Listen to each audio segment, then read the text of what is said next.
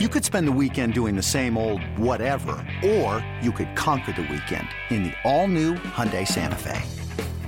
Visit HyundaiUSA.com for more details. Hyundai, there's joy in every journey. Hey, Rob Bradford here. You guys know I'm always up for a good MVP story, and one of the best stories is Wasabi Technology. Wasabi is the world's hottest cloud storage company, and it's become the go-to provider for professional and collegiate sports teams, including 20 Major League Baseball teams like the Red Sox and NHL teams like the Bruins and Vancouver Canucks. Even the Liverpool Football Club is getting in on the Wasabi action. So, why is Wasabi the MVP? Well, Wasabi was purpose-built to free businesses from skyrocketing storage costs and unpredictable transaction fees that the Amazons of the world are charging. In fact, Wasabi is up to 80% less than those hyperscalers and doesn't charge a cent for businesses to access their data. From Wasabi's AI-enabled intelligent media storage, Wasabi Air, to the industry's only cloud storage service with triple protection against cyber criminals, data deletion, and ransomware, Wasabi's taken the lead in driving innovation in data storage and helping sports teams to unleash the power of their data. Wasabi, another Boston-based championship team. Yo, it is another edition of the High Hopes Podcast. I am James Seltzer coming to you live from the WIP studios. Usually, I get to look in this guy's face, look in his eyes when I'm talking to him, and to really know how he's feeling and what he's saying. But today, he wanted to be on so bad that he was willing to do it over the phone for us. Just back from Chicago. I think he might still be drunk. Let's find out. The one and only Mr. Jack Fritz. Fritzy. You wanted to look in my eyes just like the Gabe Kapler should do with the Phillies players and stop using these analytics, right? That's what I hear, Jack. That's what I hear. I was in Chicago, so listen, let me preface this whole podcast by saying that I watched some of the Phillies, but, honestly, you got to understand that it was my bachelor party. I didn't have to watch the Phillies. I watched most of the games. I tried my best. I was at the game on Thursday in Chicago. I was chirping, even though the Phillies lost. And, yeah, my hangover just kicked just in time for this podcast. So it's going to be a good one. I feel energized. Sometimes, now that I'm older, I started to realize that hangovers last longer. When I was in college, they never really affected me. Now, it's wow, that was a lot. Now I'm good. We're good. Yeah. We are back from Chicago. We are heading to work.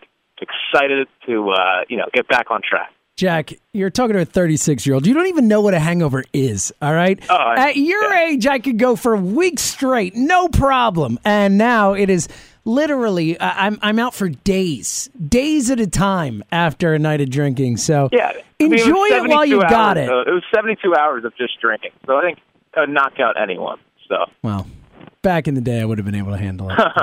Not as much anymore. I'd still try, though. That's where I'm at. I'll try. I know the pain's coming, but I'll try anyway. Speaking of pain, I don't think you missed too much over the weekend, though I do later on. We're going to get your review of Wrigley Field as a baseball man himself. First experience going to Wrigley Field. I definitely want to hear about that. But Can I just say that I didn't stop smiling the whole time I was there? That's what I would hope. I mean, that should be the reaction for any baseball fan going to Wrigley for the first time. But more important things to talk about, Jack, is people are starting to panic a little bit. Are starting to get that feeling today on WIP. We're getting into the whole Gabe Kapler's too positive. I'm tired of the positivity when this team's getting their ass kicked. Rough weekend for the team. They bounced back, salvaged the series with the 4-3 win yesterday, but not so great on Friday and Saturday. 12-3, 12-4, or vice versa. Flipped those around. Didn't matter. The Brewers were putting up runs. Been a bit of a slide. 4-11 over the last 15 games. The month of June, as we expected it to be tough, off to a 2-7 start. It hasn't gone so well. Where are you at right now from a macro perspective with this Phillies team? Are you worried? How concerned are you? All that type of stuff. Well, I don't want to say... I knew there was going to be regression, even when they were playing really well, just because I didn't think the staff was that great. I didn't expect the hitting to be as bad as it is. And to tell you what, it's the bullpen is really starting to show some cracks. Obviously, Sir Anthony is amazing, but outside of Sir Anthony, I don't think I can trust anyone else in a big spot. I think they all have the weird thing is that they all have great stuff. They all have great stuff. Adam Morgan is a legit 97 from the left side with a really good slider. And Jason Hayward, who hasn't caught up to a fastball in 7 years, catches up to a 97-mile-an-hour fastball. It was unbelievable. So, like, it just feels like they're not as good as their early record was suggesting. I also don't think they're as bad as this. But the offense has been in a funk for over a month now, and it's starting to get legitimately concerning. And they're not even like it feels more like a chore to watch the Phillies right now than it did in the last couple of months. Like right now, I'm just like, this team is so like frustrating to watch on a night in, night out basis. I'm not completely jumping off the bandwagon, but I think it's fair to be super, super kind of infuriated at how this team's playing. It feels like there's no emotion. It feels like they're just kind of going through the motions. Listen, me, you, and John are all pro Double. #pro Double. His batting average has dropped like 80 points in the last month. It's like 280s now. He's in the 280s. He was batting 361, Jack. He looks different. It looks like and this is what happens with the Double, is like sometimes he just doesn't look fully engaged. And I'm worried that we're going through one of those spells now where he doesn't look fully engaged. I understand the positivity thing from Kessler. I can understand where that's frustrating from a fan base as they're watching his teams get their doors blown in on a night-in, night-out basis. But I don't have a huge problem with it. I just want to make sure there is some kind of some guy that can drop the hammer when the hammer needs to be dropped. And maybe that's Rob Thompson. Maybe that's someone else on the staff. I'm fine with Kessler being that way with the media because, like, the players don't really benefit much from getting bombarded in the media. That just kind of kills the locker room. So I don't think it's that big of a deal. But behind closed doors, I need him laying the hammer down on some players because, like, it's right now is just unacceptable. Yeah, I feel the same way, and I literally the same way with the Kepler stuff in the sense that I don't care at all what he says to the media. He's clearly a positive guy. He brings a positive mentality to meeting with the media. Who cares? It doesn't bother me at all. I understand when you see your team give up 12 runs on back-to-back days, you want to see the manager come out and be fired up and be angry about it and not just have this, I think the problem is he'll come out and he'll start a press conference off with, well, it was a hell of a sixth inning. I thought we really looked good playing in the, stuff where it's like, dude, you got slammed today. Bring the reality of what happened. So I understand where they're coming from, but at the same time, I don't care at all. In general, I like Kepler's approach from a public, what he's talked to the media. For the most part, I've liked what he's had to say, the way he's responded to criticism. I think all that's been positive. Yeah, but at the same time, though, I don't think players are dumb. And being in a locker room, like, this is going to sound so whatever, but like my freshman year at Bloomsburg, we were bad, and we were just like, we were questioning certain things, and we'd see these things, and then, we would talk amongst ourselves. So it's kind of naive to say that players like don't understand. Like, players understand when players suck. Like, our sophomore year at Bloom, the pitching staff was unbelievable, and the hitting was terrible. So, like, our coach pulled aside all the pitchers, and he was like, "Listen, I know that right now you guys are shoving, and the hitters aren't really backing it up. Just stick with us. Don't try to make this a pitchers versus hitters kind of thing." So, like, players aren't dumb is my point, and I understand like the whole media thing. Like, it's fine. I just want to make sure that behind closed doors, it's not just like la-di-da. It's okay. Like, I don't know. That's the key. That's the key, and that's kind of what I was saying as well. Is that I'm fine with his public approach. Behind closed doors, it has to be different. You can't be going into the locker room and saying, "Hey, great at bat in the sixth inning when you lost 12-4 or 12-3 or whatever." I'm with you. I think that. My point being that as long as what we're seeing him say to the media and that type of mentality, as long as it's different behind closed doors and when he needs to get fiery, he can, then it's not as much of an issue to me. It's if the guy that's talking to the media after the game is also the guy who's addressing the team after the game. That's a bigger issue for me. And like you said, maybe it is someone like Rob Thompson or someone else who brings the hammer and they do a good cop, bad cop type of thing. That works too, but I agree. Either way, the hammer has to be brought down on these guys, and Arrieta tried to do it, obviously, in a public for him. Maybe not the best way to go about it, but you understand where he's coming from. As a veteran guy calling out a team that needs to be called out. Like you said, man, they have just not played with the same type of fire and the same type of aggressiveness and all that type of stuff that they have to bring. This team isn't going to score runs unless they're being aggressive on the base pass, unless they're taking that extra base, doing all that type of stuff. And to your Odubel point, look, he's always been this type of guy, right? He's always been someone who's had amazing highs, amazing hot streaks, and then amazing lows at the same time. So I don't think it's that surprising, but at the same time, like you said, they need to do something about it, and you could see the precipitous decline, especially when this offense really was relying on only Odubel Herrera up until now. You need that guy to come through, and when he's struggling, it emphasizes how much the offense as a whole has struggled. One positive, though, and we talked a lot about it when they lost him, and not just the importance of the bat in the lineup, but of the leadership on the team. Rhys Hoskins' return. Is the return of Rhys Hoskins alone enough to turn this offense around, Jack? Well, I think the Rhys Hoskins thing, it just makes them deeper and lets guys settle into a role. And even though he was struggling, he was still a presence.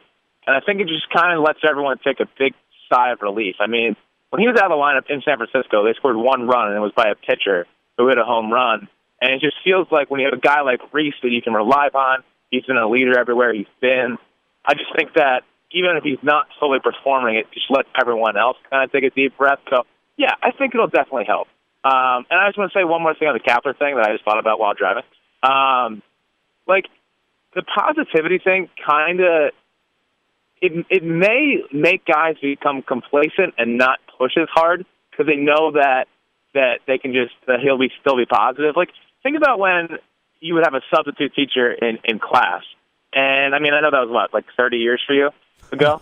But very, very, very good. Thank you. Very good. When you have a I need a little teacher, rim shot, a little bump. Very well done. When you have a substitute teacher, you know, they can't really do it. They have no really power. The power's taken away from the teacher. And it just feels like maybe when there's so much positivity, they just feel like they can get away with more. And there's no one really being held accountable. There's no accountability. And I want to make sure there's actual accountability because it seems like they're a very undisciplined team. They're a pretty dumb team. Yeah. And, I don't know. I just want to make sure that there's some kind of accountability, and I think that's where Arrieta... That's what he said, right? I mean, that's that quote-unquote. That's what he said. I think you're dead on with that. I think Arrieta was calling out for accountability from top to bottom, as he said. And I think we went so far as to say, if there isn't, I'll make sure there is. And part of that is why we were so pro Arrieta's comments in the sense that I think you're dead on, Jack. This is a young team. This is a team that needs to know that certain things are not okay, that you have to be accountable for your actions. And I think you make a great point. Look, we don't know one way or the other if that's really what's happening behind closed doors, but if Kapler is this relentlessly positive guy at all times and struggles to criticize, then yeah, I think that could be a real issue because there, again, no accountability if you're not being taken to task for the mistakes you're making. So, and the defense thing, I know guys are playing out of position, but there's been you're right. You mentioned it. It's sloppiness. It's mistakes. It's not covering bases. It's being in the wrong position. All that type of stuff that has to stop. Sometimes the manager just has to ream out a team. And if you ream out a team in private, obviously it's private, guys kind of just nut up a little bit. And the Phillies have needed to nut up for a month now. Yeah. And there's been nothing. The defense is still sloppy. Now, I think J.P. Crawford being back has kind of just I don't know, maybe just me watching, but the defense looks way better with Crawford out there. He's just so much more smooth and looks like a natural out there. But the mental mistakes are piling up. And mental mistakes are that's something that every player can personally deal with. Mental mistakes are personal. Physical mistakes kind of just happen sometimes. Mental mistakes are inexcusable. That's just not being in a game. That's not being focused. And when they come to the dugout and Gabe's "Hey man, it's all right. It's okay. Still not a bad throw, man," or something like that. Right. It doesn't really help the player. You know? I agree with you. Well, especially when you look at this team that they need to do that little stuff to win games. We've seen that. Whether it's taking the extra base, whether it's just sound fielding, all that type of stuff, they can't afford to give up runs. This team doesn't hit well enough. They haven't done enough from an offensive perspective to give away any runs, and they give away runs, it seems like, every night. So I think that's a great point. On the Kapler thing as a whole, though, I'm really happy with the way he handles player issues in the media. I think it is the right move by him to not openly criticize guys in the public unless they need a kick in the butt. But I think we're getting to that point where you can only continue to do the same thing in the same public excuses, whatever you want to use. You can only do it for so long before it starts to just sound like BS. And I think that for a lot of Phillies fans, that's starting to be where we're getting to, which also, if you take a step back, this team is 33-30 right now. You look at last season, take a guess when they won their 33rd game last year, Jack. Like June 30th. July 21st. July 21st. It is now June the 11th. So at the same time, and you've said this a lot, I love that fans are upset about this because it means that they care again. They care about this team again, and it had been a long time since people were invested in the day-to-day actions of this Phillies team. So I think that's a really positive thing.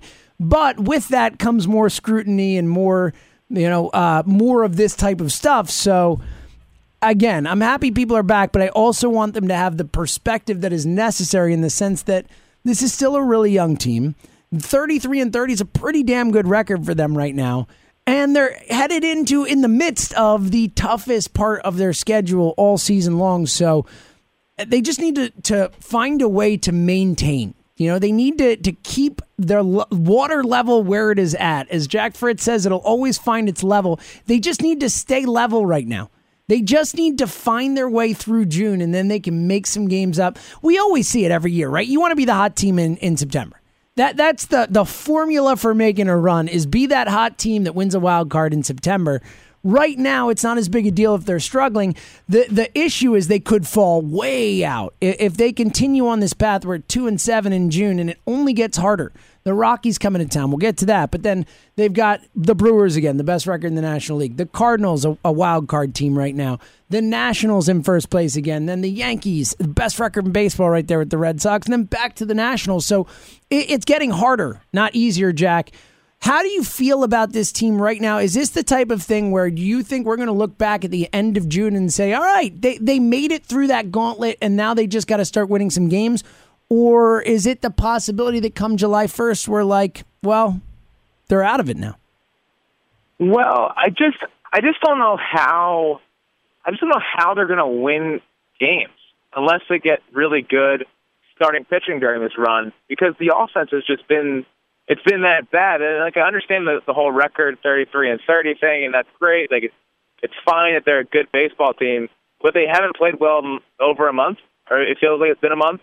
They've been beating up on bad opponents. So I think a lot of Phillies fans are looking at this team as, well, the record's not really, it's not what they're really playing as. They're not really playing like a 33-30 team. The record's great, and I'm happy that they're in it, but to me, it just doesn't feel that way. It doesn't feel that they're 33-30 because they feel like a bad baseball team right now. And it's the defense, it's the pitching, it's the hitting, it's the bullpen. So if we can start seeing some signs of life, I might start saying hey, they'll still be in it. But I just can't. If they play like how they've been playing, and I don't think they will, they're going to be out of the race. They just are. You're playing against some of the best teams in the league that have more talent than you, and you're making dumb mistakes on top of that. So unless they can start turning things around on offense and some of the stuff Maley's teaching can figure it out, and Reese can get back to where he was hitting, and Doolittle can get him back focused. Yeah, but I can't say right now definitively that I think they're going to be in the race when this whole run's over, because they're playing a bunch of good teams. They're not playing like a good team, and the pitching staff isn't carrying them. And frankly, it's with Velasquez and Eflin, who you never know what you're going to get on a night-in-night-out basis. I think Pivetta, Nola, and Arrieta are going to be pretty good. You can pretty much rely on those guys. But then, I don't know. And the bullpen's become a problem, even though they're all talented. I don't know. I'm pretty frustrated with where this team is at. Yeah, I think a lot of people are, especially, and I think maybe doing so well early on and getting to, close to 10 games above 500, being in first place at one point, maybe has kind of gotten people a little bit unrealistic with what this team actually was in the first place. So right. I think you make a really good point there. Personally, again, I think this next week or so against the Rockies, a team coming in where they need to take advantage of playing the Rockies right now. They're the worst team on the schedule for the rest of this month. And if they can't take advantage of the Rockies, then I'm going to be really, starting to really doubt what this team. And again, this is a series in June. So it's one of those things where it's really tough to overreact too much because we know what baseball is. And I've seen it so many times where a 500 team goes into the month of July and that team ends up 15 games above 500 by the end of the season. So you can see that. You could see how the season could head that way. But I think right now when you look at the youth, the way they've played, and I think you hit on the really important thing is it would be a lot easier to accept it if they weren't killing themselves, if they weren't playing sloppy baseball, if, again, how many times do we have to see someone not covering a base at this point? People get so mad at Kapler about the pitching changes or the shifts. They should be getting mad at him about the fundamentals. If you want to rip Kapler, rip your team for not having a guy cover third and Chris Bryant could just take third base because there's no one there. That's the type of stuff that I get angry about from a coaching perspective, the type of stuff that they need to do a much better job about. Again, going back to that earlier point, they can't afford it. They can't keep doing these things if they want to win games, especially against the best teams. Jack, you brought up the bullpen. I wanted to hit on that real quickly because that has been something that for a while there we felt was something we could really count on because of the talent you've mentioned. And we've seen a lot of these guys pitch well for the majority of the season, but it's starting to be a problem the last few weeks. The Sir Anthony of it all obviously has been by far the best arm in the pen, but it's created a situation where you almost feel like there's no one else you can count on right now except Sir Anthony, and it's putting him into situations where 41 pitches, and I was fine with him bringing him in there, but that's a lot of pitches, and then you don't have him, and granted you have an off day today, but are we getting to the point where you're starting to worry about how Sir Anthony is being used and his ability to maintain over the course of the season if he's going to be used like this? And then a follow-up to that being, the bullpen as a whole. There's no closer right now. There's no one you feel good about in that role. And again, Gabe resorting to the one-out saves again, and that was the right move to bring Hunter in there. But the bullpen as a whole, something we used to count on. Where are you at right now? Well, let me just start. Let's talk about Sir Anthony for 5 seconds. Because the only 5 seconds. I think the MLB allowing him to throw a 91-mile-an-hour changeup coming off of a 99-mile-an-hour cutter should be illegal. I think they should really look into it and maybe ban him from throwing a changeup because it's just unfair. And I feel bad for the hitters. And it's just I don't know how you're going to hit this guy if he's throwing a 91-mile-an-hour changeup. It's bad for baseball for him being this good. And I think the MLB should really consider not letting him throw a changeup. Sound good?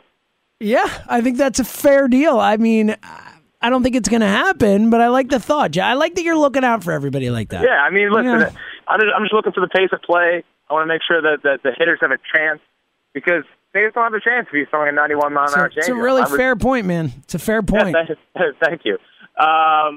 He is really good. But they are throwing him a lot, and they're using him a lot. And, they have to use him because he's their best bullpen piece. I think it feels like only Hunter, right now. The problem is it feels like only bullpen piece. Yeah. Well, here's the thing: is that I think Tommy Hunter is starting to round into shape. I know that everyone was just crapping on Tommy Hunter when he was coming off the DL. I think he's starting to turn into someone they can trust more and more. I know that for some Phillies fans, they just can't believe that, but he's a good pitcher. He's been a good pitcher. He's going to be fine. The history of Tommy Hunter says that he will figure this out. Yeah. So, not worried about him. I think he's starting to figure it out. I think he's really tough against lefties and with that cutter in. But anyway, besides him, I don't know. I don't think there's anyone that's coming into a ball game where I'm all right, they've got this. He's fine. Edebry a little bit. Luis Garcia, no. Adam Morgan, I wish, but I can't see that either. What happened to Adam Morgan? I felt great about him the vast majority of the season, and now, you clench your cheeks when he comes into a game. But he should be good. I don't understand how he's bad. He's throwing 97 with a wipeout slider. I don't get it. I don't either. You're the pitching expert, Fritz. I think he's throwing too many four seams. I wish his fastball doesn't really move, and I know it's like lefty and lefty, so it should theoretically just work, but clearly it didn't. When Jason Hayward, who again hasn't caught to a fastball in 7 years, can park 97 from the left side out. Like that's clearly a problem. That's not on pitching. That's on you, Adam Morgan. I don't know. The bullpen, it's just like it's not good. I don't trust them. They continuously crap down their legs in big moments. And I think that's where I've been more frustrated with the whole run right now. Is like they've had chances in big moments and big games to show teams that they're legit, and they've continuously crapped down their legs. Yep. The example number one being in Chicago with Luis Garcia, or the home run of Jason Hayward. And then the next game after that is uncompetitive again. Yeah, and we saw it before, that the Hector Neris blowing that save. They come back to beat Scherzer. That was a game against the Nationals. You take that series if you win it. We've seen it over and over and over again this season.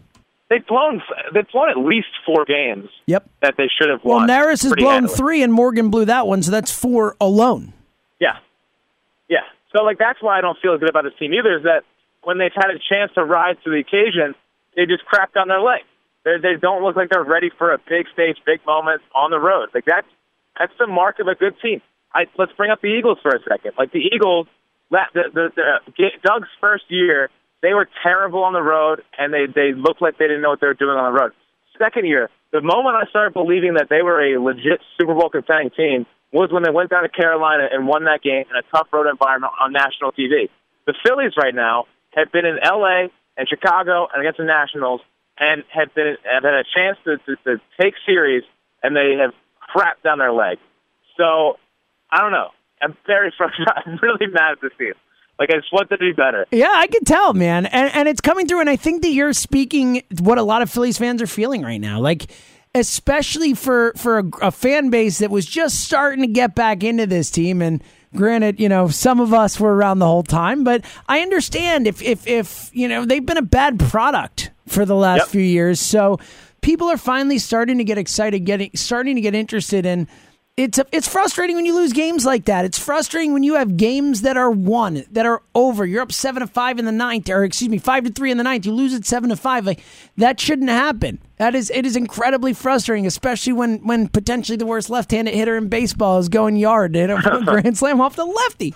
So I'm with you in a macro sense there. I think that, again, to go back to that point, I think that we might be slightly too harsh on this team because for those reasons. I think a lot of people were excited to be back in, and they start losing games, and we forget it's a young team. It's a first-year manager. It is all that type of stuff, and I think ultimately, maybe not as talented offensively as we thought, or at least not ready to be. I still believe in a lot of the guys who are struggling long-term. I'm not out on Kingery. I'm not out on Crawford. I'm not out on any of those guys, but I do... Can we talk about the frickin'? There's a weird narrative out there right now that the Carlos Santana signing was a bad signing, and I don't understand why Carlos Santana is being the scapegoat for this entire thing. Carlos Santana is putting up the stats that he's always put up. He's batting .230 with a .365 OEP. He was batting 180 a month ago, and he's been batting in the 300s in all of May. Where is this anti-Carlos Santana major bust signing narrative coming from? We get 3 calls a night saying, man, they shouldn't have signed Santana. I'm just why? He's been one of their best offensive players and in a team that can't hit. And what's the problem with Carlos Santana? Because Williams isn't getting enough at bat, or haven't figured out the outfield. I'm sorry. It's because they're ruining Rhys Hoskins, putting him in left field, Jack. You didn't know that? It's going to ruin his career. Rhys Hoskins had 1,000 OPS his first month of the season playing left field. I think he's fine from the hitting perspective, the hitting side of things. And the fact that people are bringing up Nick Williams as an honest answer as to why they should have signed Carlos Santana, I just think that's so stupid. Yeah, I couldn't agree with you more. And look, we've been big Carlos Santana supporters on this show. For the most part, just saying, hey, he'll get to where he always does, and we're seeing that he's getting there. The last month plus, he's hit like the guy you expect him to be. The power hasn't been quite there as much as you would like it to be, but no one on the team has really been bringing it from that perspective. But look, I'm with you. I think that a lot of people had penciled Rhys Hoskins as the future first baseman of the Phillies in their minds. And then they move him to left field, and people just overreact. People take that way too seriously that that's going to mess up his development or something. Left field's the easiest position on the field to play. They're asking him to do less out there. He has to worry less about defense. And granted, it's not his natural position, so whatever. I'm with you 100% on that. I think that's part of the reason that people are so against the Santana move, and I think it's also that, you know, he's the highest paid guy on the team from an offensive perspective. I think people expect more from him. I don't think people knew what type of hitter Carlos Santana was either.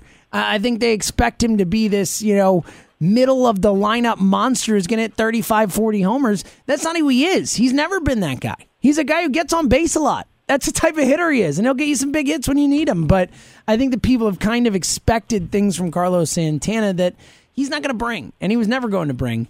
But I think when you look at this offense, I mean, imagine where they would be without Carlos Santana right now. You want Altherr and Nick Williams playing every day? Because I don't. They certainly haven't looked like they should be from that perspective. And I understand on a general level the argument of, hey, this team isn't going to win the World Series. Play the young guys, get development, get reps. And I, as a general principle, I'm all for, if young guys are going to be in the major leagues, play them every day, get them those reps, get them to where they need to be. But I think that's only if you think Nick Williams is a long-term answer on this team. I know you don't, Jack. So I think that people are misunderstanding the what they're trying to do long-term, and also maybe putting a little too much belief in guys who might not deserve that belief. Either way, Carlos Santana, in my mind, a necessary part of this offense. Well, it just makes him deeper, and it makes him more versatile. In theory, if they could all start hitting, they just haven't hit, and he'd be a fine cog in a good lineup. Right now, I think people are expecting him to be like this Ryan Howard. Yes, middle well, of it's the kind of the Odubel thing, right? In that, for years, people just expected so much out of this guy because he's the only good player on the team. And I think that's kind of led to the general way people always give the guy so much crap for everything he does, because for years that's what they did, or for 2-3 years, whatever, because he was the only guy anyone cared about on the team. So they picked him apart far more than they should have. And I think that's carried over to now in the way that people are never really happy with Odubel. I feel like people really are never happy with baseball teams in general. True. Like, it's weird because like we on the High Hopes podcast, we try to be like fun and excited about the team, and just the majority of baseball fans that I've talked to are mostly just like, this guy sucks, bullpen's terrible, no one can hit. It's weird. It's really weird. I've thought a lot about the philosophy of the baseball fans in the last couple of weeks, and like, it's just never positive. It's just always the manager sucks. And, like, it's weird because now we're getting to the point of the season where guys are settling into roles, and, like, the bullpen's going to blow. Like, there's just stereotypes about this team already. And I think people still think the stereotype is that Carlos Santana was a bad signing. And I just don't understand why. It's not like they're blocking, like, Andrew Benintendi or Bryce Harper from playing right field. Like, it's Nick Williams or Aaron Altherr. Like, it's fine. Just wait until Adam Hazley comes up in a couple months, I hope. I don't know. It's just like, it was weird. The anti-Carlos Santana thing is just, I was just really surprised by it.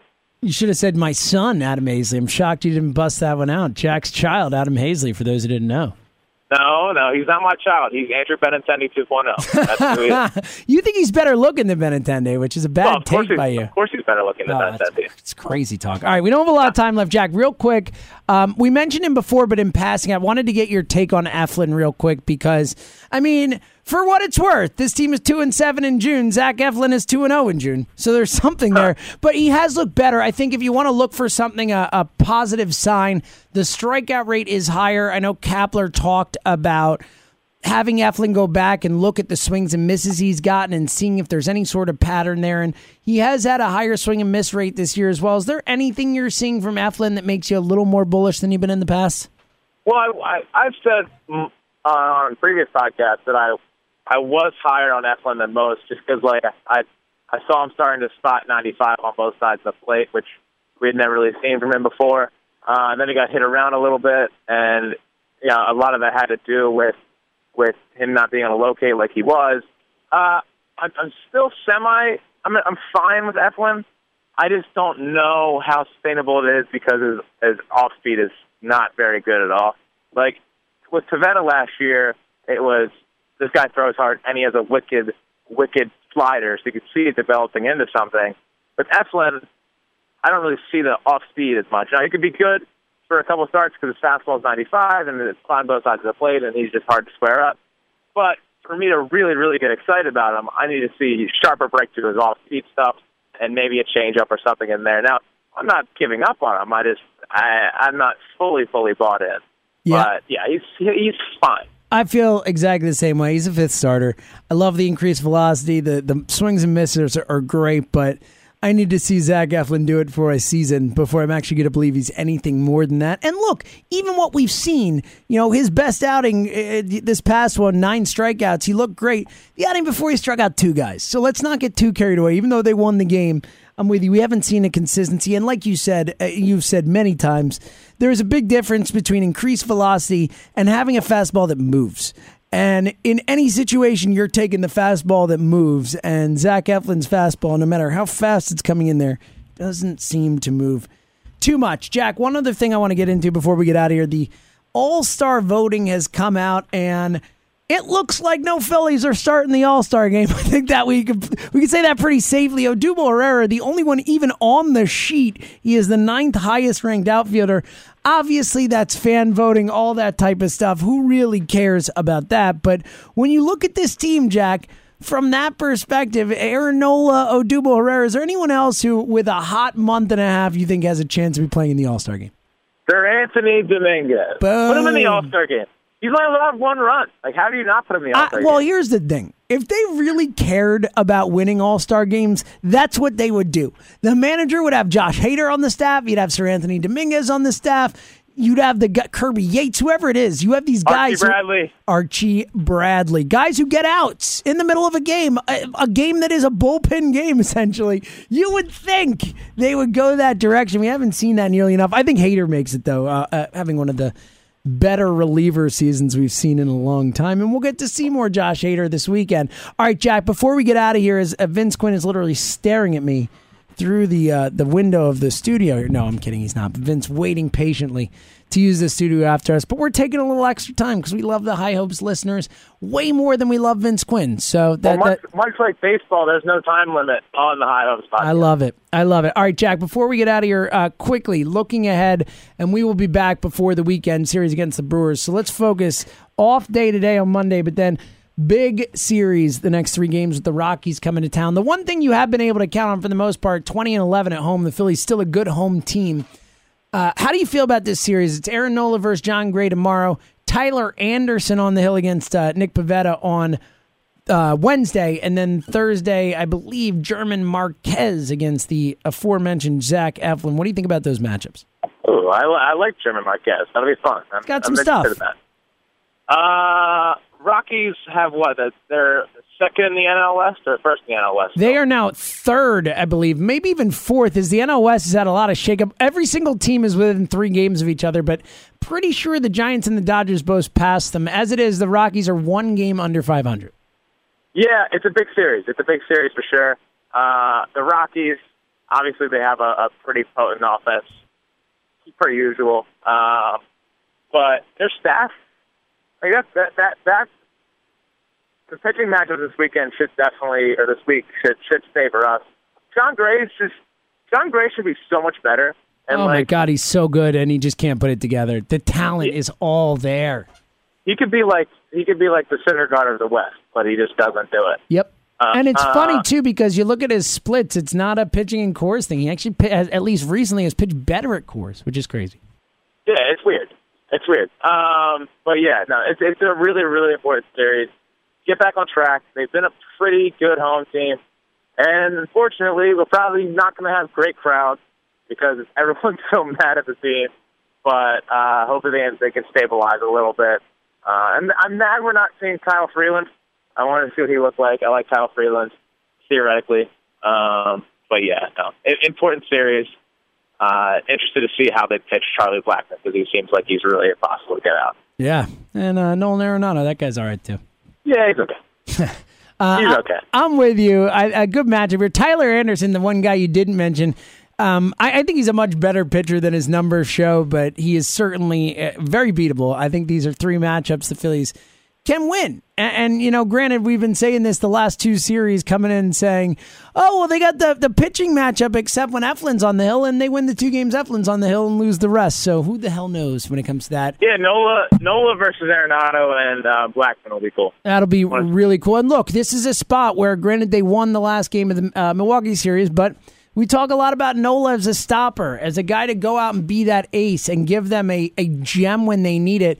This team hasn't won 2 games in a row in a while. They've not won a series in a while. They need Aaron Nola to go out and get them off on the right foot in this home series against the Rockies, especially before they head out to Milwaukee for the weekend. So a huge, huge series here in the middle of June. Jack, final thoughts before we cede the studio. Well, I only tweeted like 3 times about the Phillies over the last 4 days, so I'm sorry about that. But I'm back now. I will be all in on. Did you hear that sigh of? You could even hear the listeners. You could hear the sigh of relief that was coming. Yeah, they were like, clearly worried. Oh, thank God. Yes, they were clearly worried. So don't worry, I'm back. I will be watching every night once again. But yeah, no, it's important series. Please get on back on track and just figure out your craft. All right, I can't take the defense anymore. It really makes me so mad. Like, you're major league players, play like it. Yeah, I will second that. I will also, since Jack Fritz took his time to be very egocentric and talk about his Twitter account, I'll do what Jack normally does with my final thought. Rate and review the podcast, please. It makes such a difference for us. Let us know what we are doing right, what we're doing wrong. If you like it, hate it, whatever it is, just leave a review, rate it. It also makes it a lot easier for people to find in iTunes and all that stuff. So for Jack, for me, for John, please, please, please just give us a rate and review on there. It will really go a long way. So for the return to Twitter, Jack Fritz, make sure you check out those tweets. Again, everyone, that's really the big takeaway from this podcast. Jack Fritz back, and we'll be tweeting about the Phillies. That's all that matters. We'll be back. We'll be back coming your way again later this week. We'll preview the Brewers series. But for now, it's time for the Phillies to go out and take care of the Rockies. So hopefully we'll be talking about at least a series win, hopefully a series sweep later this week. Either way, we'll be there. And again, rate and review the podcast. For Jack Fritz, for the absent John Marks, I'm James Seltzer. We'll see you guys soon. It's blazing hot outside. You get in your car to turn on the AC to get cold air pumping, but it blows hot air out. This issue is commonly caused by low refrigerant due to leaks in the AC system. You want an easy, all-in-one solution that will restore the cold air in no time. AC Pro Recharge Kits make restoring cold air easy for even those with zero DIY experience in less than 10 minutes. Save time and money versus going to a shop by picking up an AC Pro Recharge Kit today. Be a pro with AC Pro.